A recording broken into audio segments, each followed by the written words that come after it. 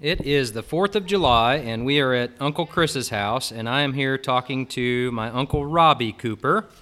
And so, Robbie, tell me where you fit into the Cooper family. What rank are you as far as birth order? Oh, birth order. I thought intelligence. I'd be right Well, there. we already know the answer to that one. But no, birth order, I am, I'm between Lisa, I'm between Richard and Susie. Okay. So we'll go with that. But Richard passed at 2 days old. Okay. So you'd have been 14th? I'm either 13 or 14. Okay. However you want to look at it. Okay. Got it. And we just had Cooper camp out last year, and that's one of my favorite weekends of every year. I thought it was last week. Last week. Sorry, not last year. The 35th version of it? 35th annual. So tell me about Cooper Camp Out. What do you know about that? What do you have any memories of Cooper Camp Out? Well, I remember back when it was basically the immediate family was maybe 15, 16, 17 kids, depending on who showed up, basically, and their wives. That was way back in the 80s, basically, and Jerry and Tim and Mike and Pat, and I think those were the core. Yeah, and I think my mom and dad were involved in that as well. Your mom and dad were big time, and it's basically when they were they were probably in their 20s. Okay. And then you got the younger kids growing up, Phil and Tom and Chris and stuff like that kind of came along. Now probably for the last 20 years, Tom and Lisa have been really the core of Cooper Camp Out. Yeah, I think you're right. As far as organizing and stuff like that. And then Jill was there for a while too. Yeah, Don't for get me sure. wrong. Jill was kind of essential for that, probably throughout the 90s, I'd say. Yeah. So. Yeah, I remember her doing a lot of the planning, and I think she still does a little bit of that, and she's glad to have that someone to pass that torch on to, which is one of the benefits of being in such a big family is that, there are other people to help take on some of this stuff, and hopefully there always will be, And it's a tight family, and, that's the thing is the bigger you get, the less tight you are. Yeah. And, I think the second generation, if you will, your generation, grandkids basically, we're still very tight. I'd say more so, than maybe the first generation sometimes. Yeah. But and you guys are kind of keeping it up, and then the next generation after that, I expect it will start branching off. And I hope not, but we'll see. So, tell me what memories that you have just of your parents, growing up in such a large family. Any stories that stick out to you on that? Oh, as far as Cooper Camp Out is concerned? Well, just maybe moving on from Cooper Camp Out just into normal family life, Cooper Camp Out, I think of, my mom hated it because she had to camp. Yeah. There's a lot of work that she had to do. But my dad absolutely loved it. Okay. My dad loved to sit, in a tube. Way back when we didn't have canoes, we didn't have rafts. Yeah. We had individual inner tubes, and we just float down the river on the tubes, and that's pretty much what I remember about my dad. He didn't really like to paddle, didn't like to get down quick. He just liked to enjoy the river experience. Yeah. So, and that that's my dad in a nutshell. He's kind of laid back guy, and as we all are, can't really trust a word he says most of the time. But there's a method to his madness.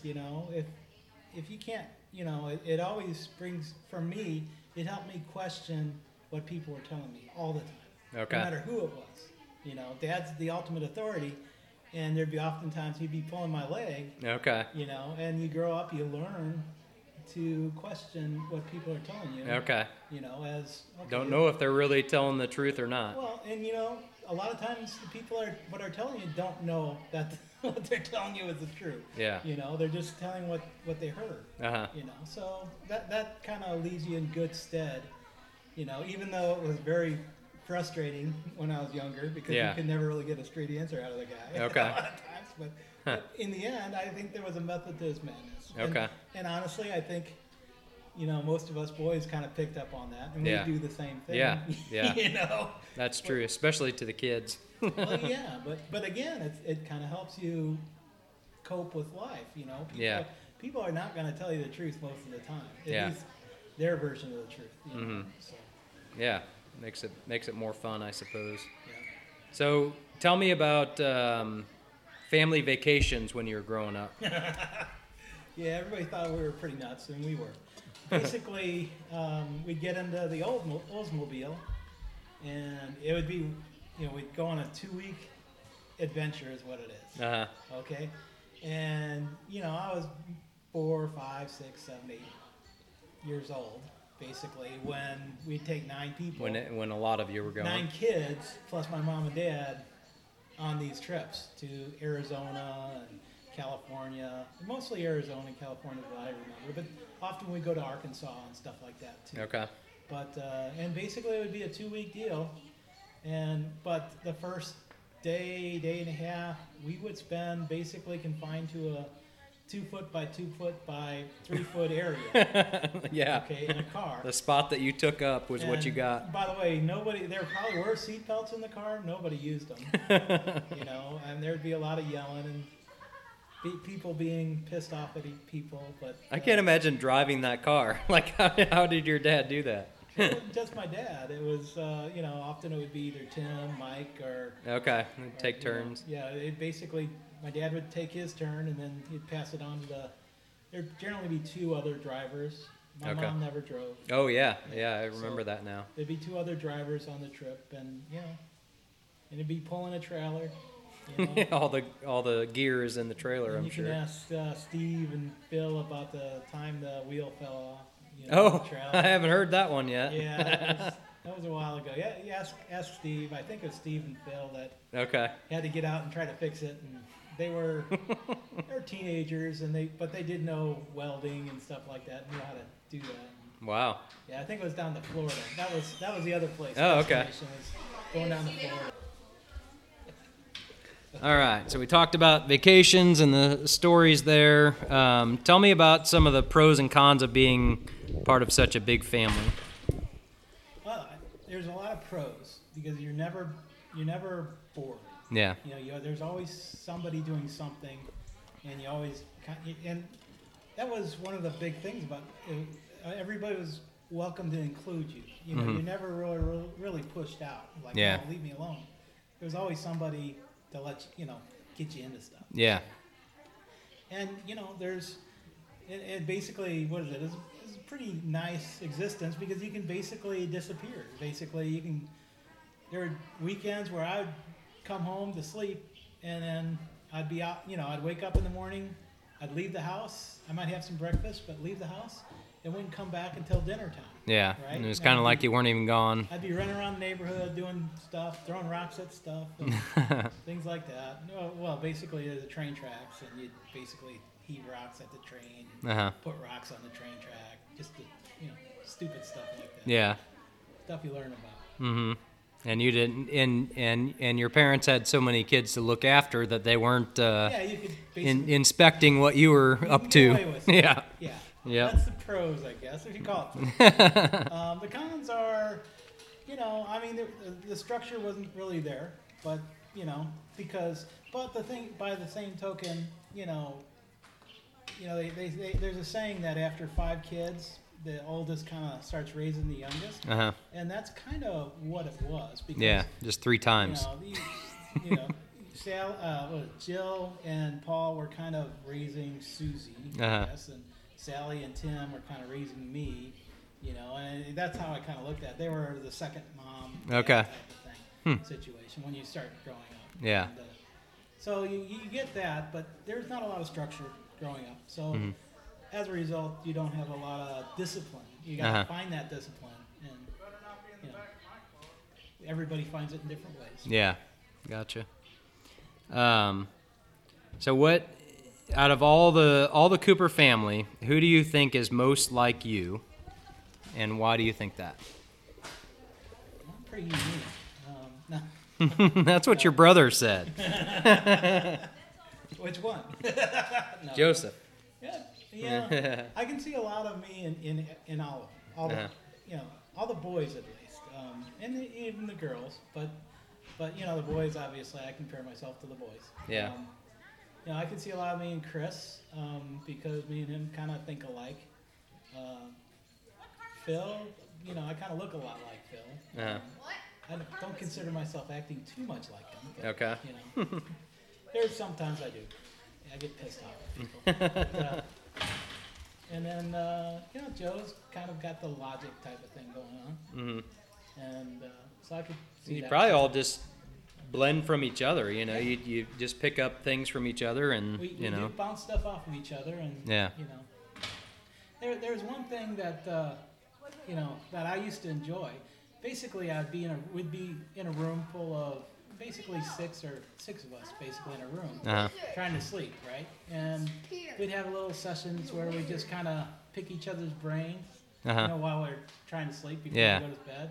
And I kind of remember that. That was kind of cool. Okay. So just kind of share with each other what's going on in your life, and while you're laying down looking at the ceiling type of thing, or the bunk bed. Okay.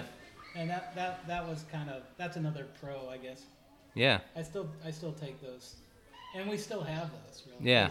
Those conversations. We're just not sleeping. Yeah, you're not talking, sleeping in a bunk bed. We kind of share our views on things. Uh-huh. So. That's cool. Do you know how your parents met? How they met? I don't know. I wasn't really around. Yeah. But I know roughly when they met. Mm-hmm. It was right around about the time that Grandpa Fecti was getting ready to move to Phoenix, Arizona. Okay. And my mom and dad were kind of dating, I guess. Mm-hmm. But they weren't, engaged. Mm-hmm. But when I think they moved to Phoenix. Okay. And like maybe a month or two later, my mom and dad got engaged. Oh, okay. Huh. I think it was right around there. Okay.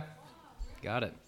All right, That's my take on it. Let me know what everybody else says. I will. You'll have to listen back. Mm-hmm. One final question for you. Do you know how many family members are in the Cooper family? And to further define that would be you and your siblings, me and all my cousins, and all of our kids. So, what is it? How I look at it is, from my standpoint, my brothers and sisters, do you count their wives and husbands? Or not? Let's not. Okay. And then it would be my nieces and nephews. Yep. And then my great nieces and nephews. Yep. Because there hasn't been any greats yet. Not yet. Okay, last I counted, obviously there were 14 of us. Yeah. But a couple of them passed. Yeah. Paul and Tim. So now there's 12 of us. Yeah. And then last I counted was like 44 our nieces and nephews. Okay. 44? Probably 44. I think it was 44. Maybe 42. I don't know. I did a spreadsheet on that. Oh, you did? Okay. That hasn't changed in a while. So I'm Okay. thinking it's 44, but I could be misremembering. Because I haven't seen that spreadsheet in a few years. Okay. And last I counted, it was probably the same or maybe even 50 great Nieces and nephews. Okay. And that was probably about 4 years ago. Okay. Years ago. So that puts you over 100 easy. So yeah, I'm guessing we're probably over 100 at this point. Okay. Wow. We'll have to get an answer to that. Yeah, it's easy to do. Just write them down. I might have to have you send me that spreadsheet and we can add to start it. adding to them? Yeah. Okay. Good. Well, anything else that you think the world needs to know about the Cooper family? I think it's a really fun family to be a part of. I enjoy, visiting with people, Mm-hmm.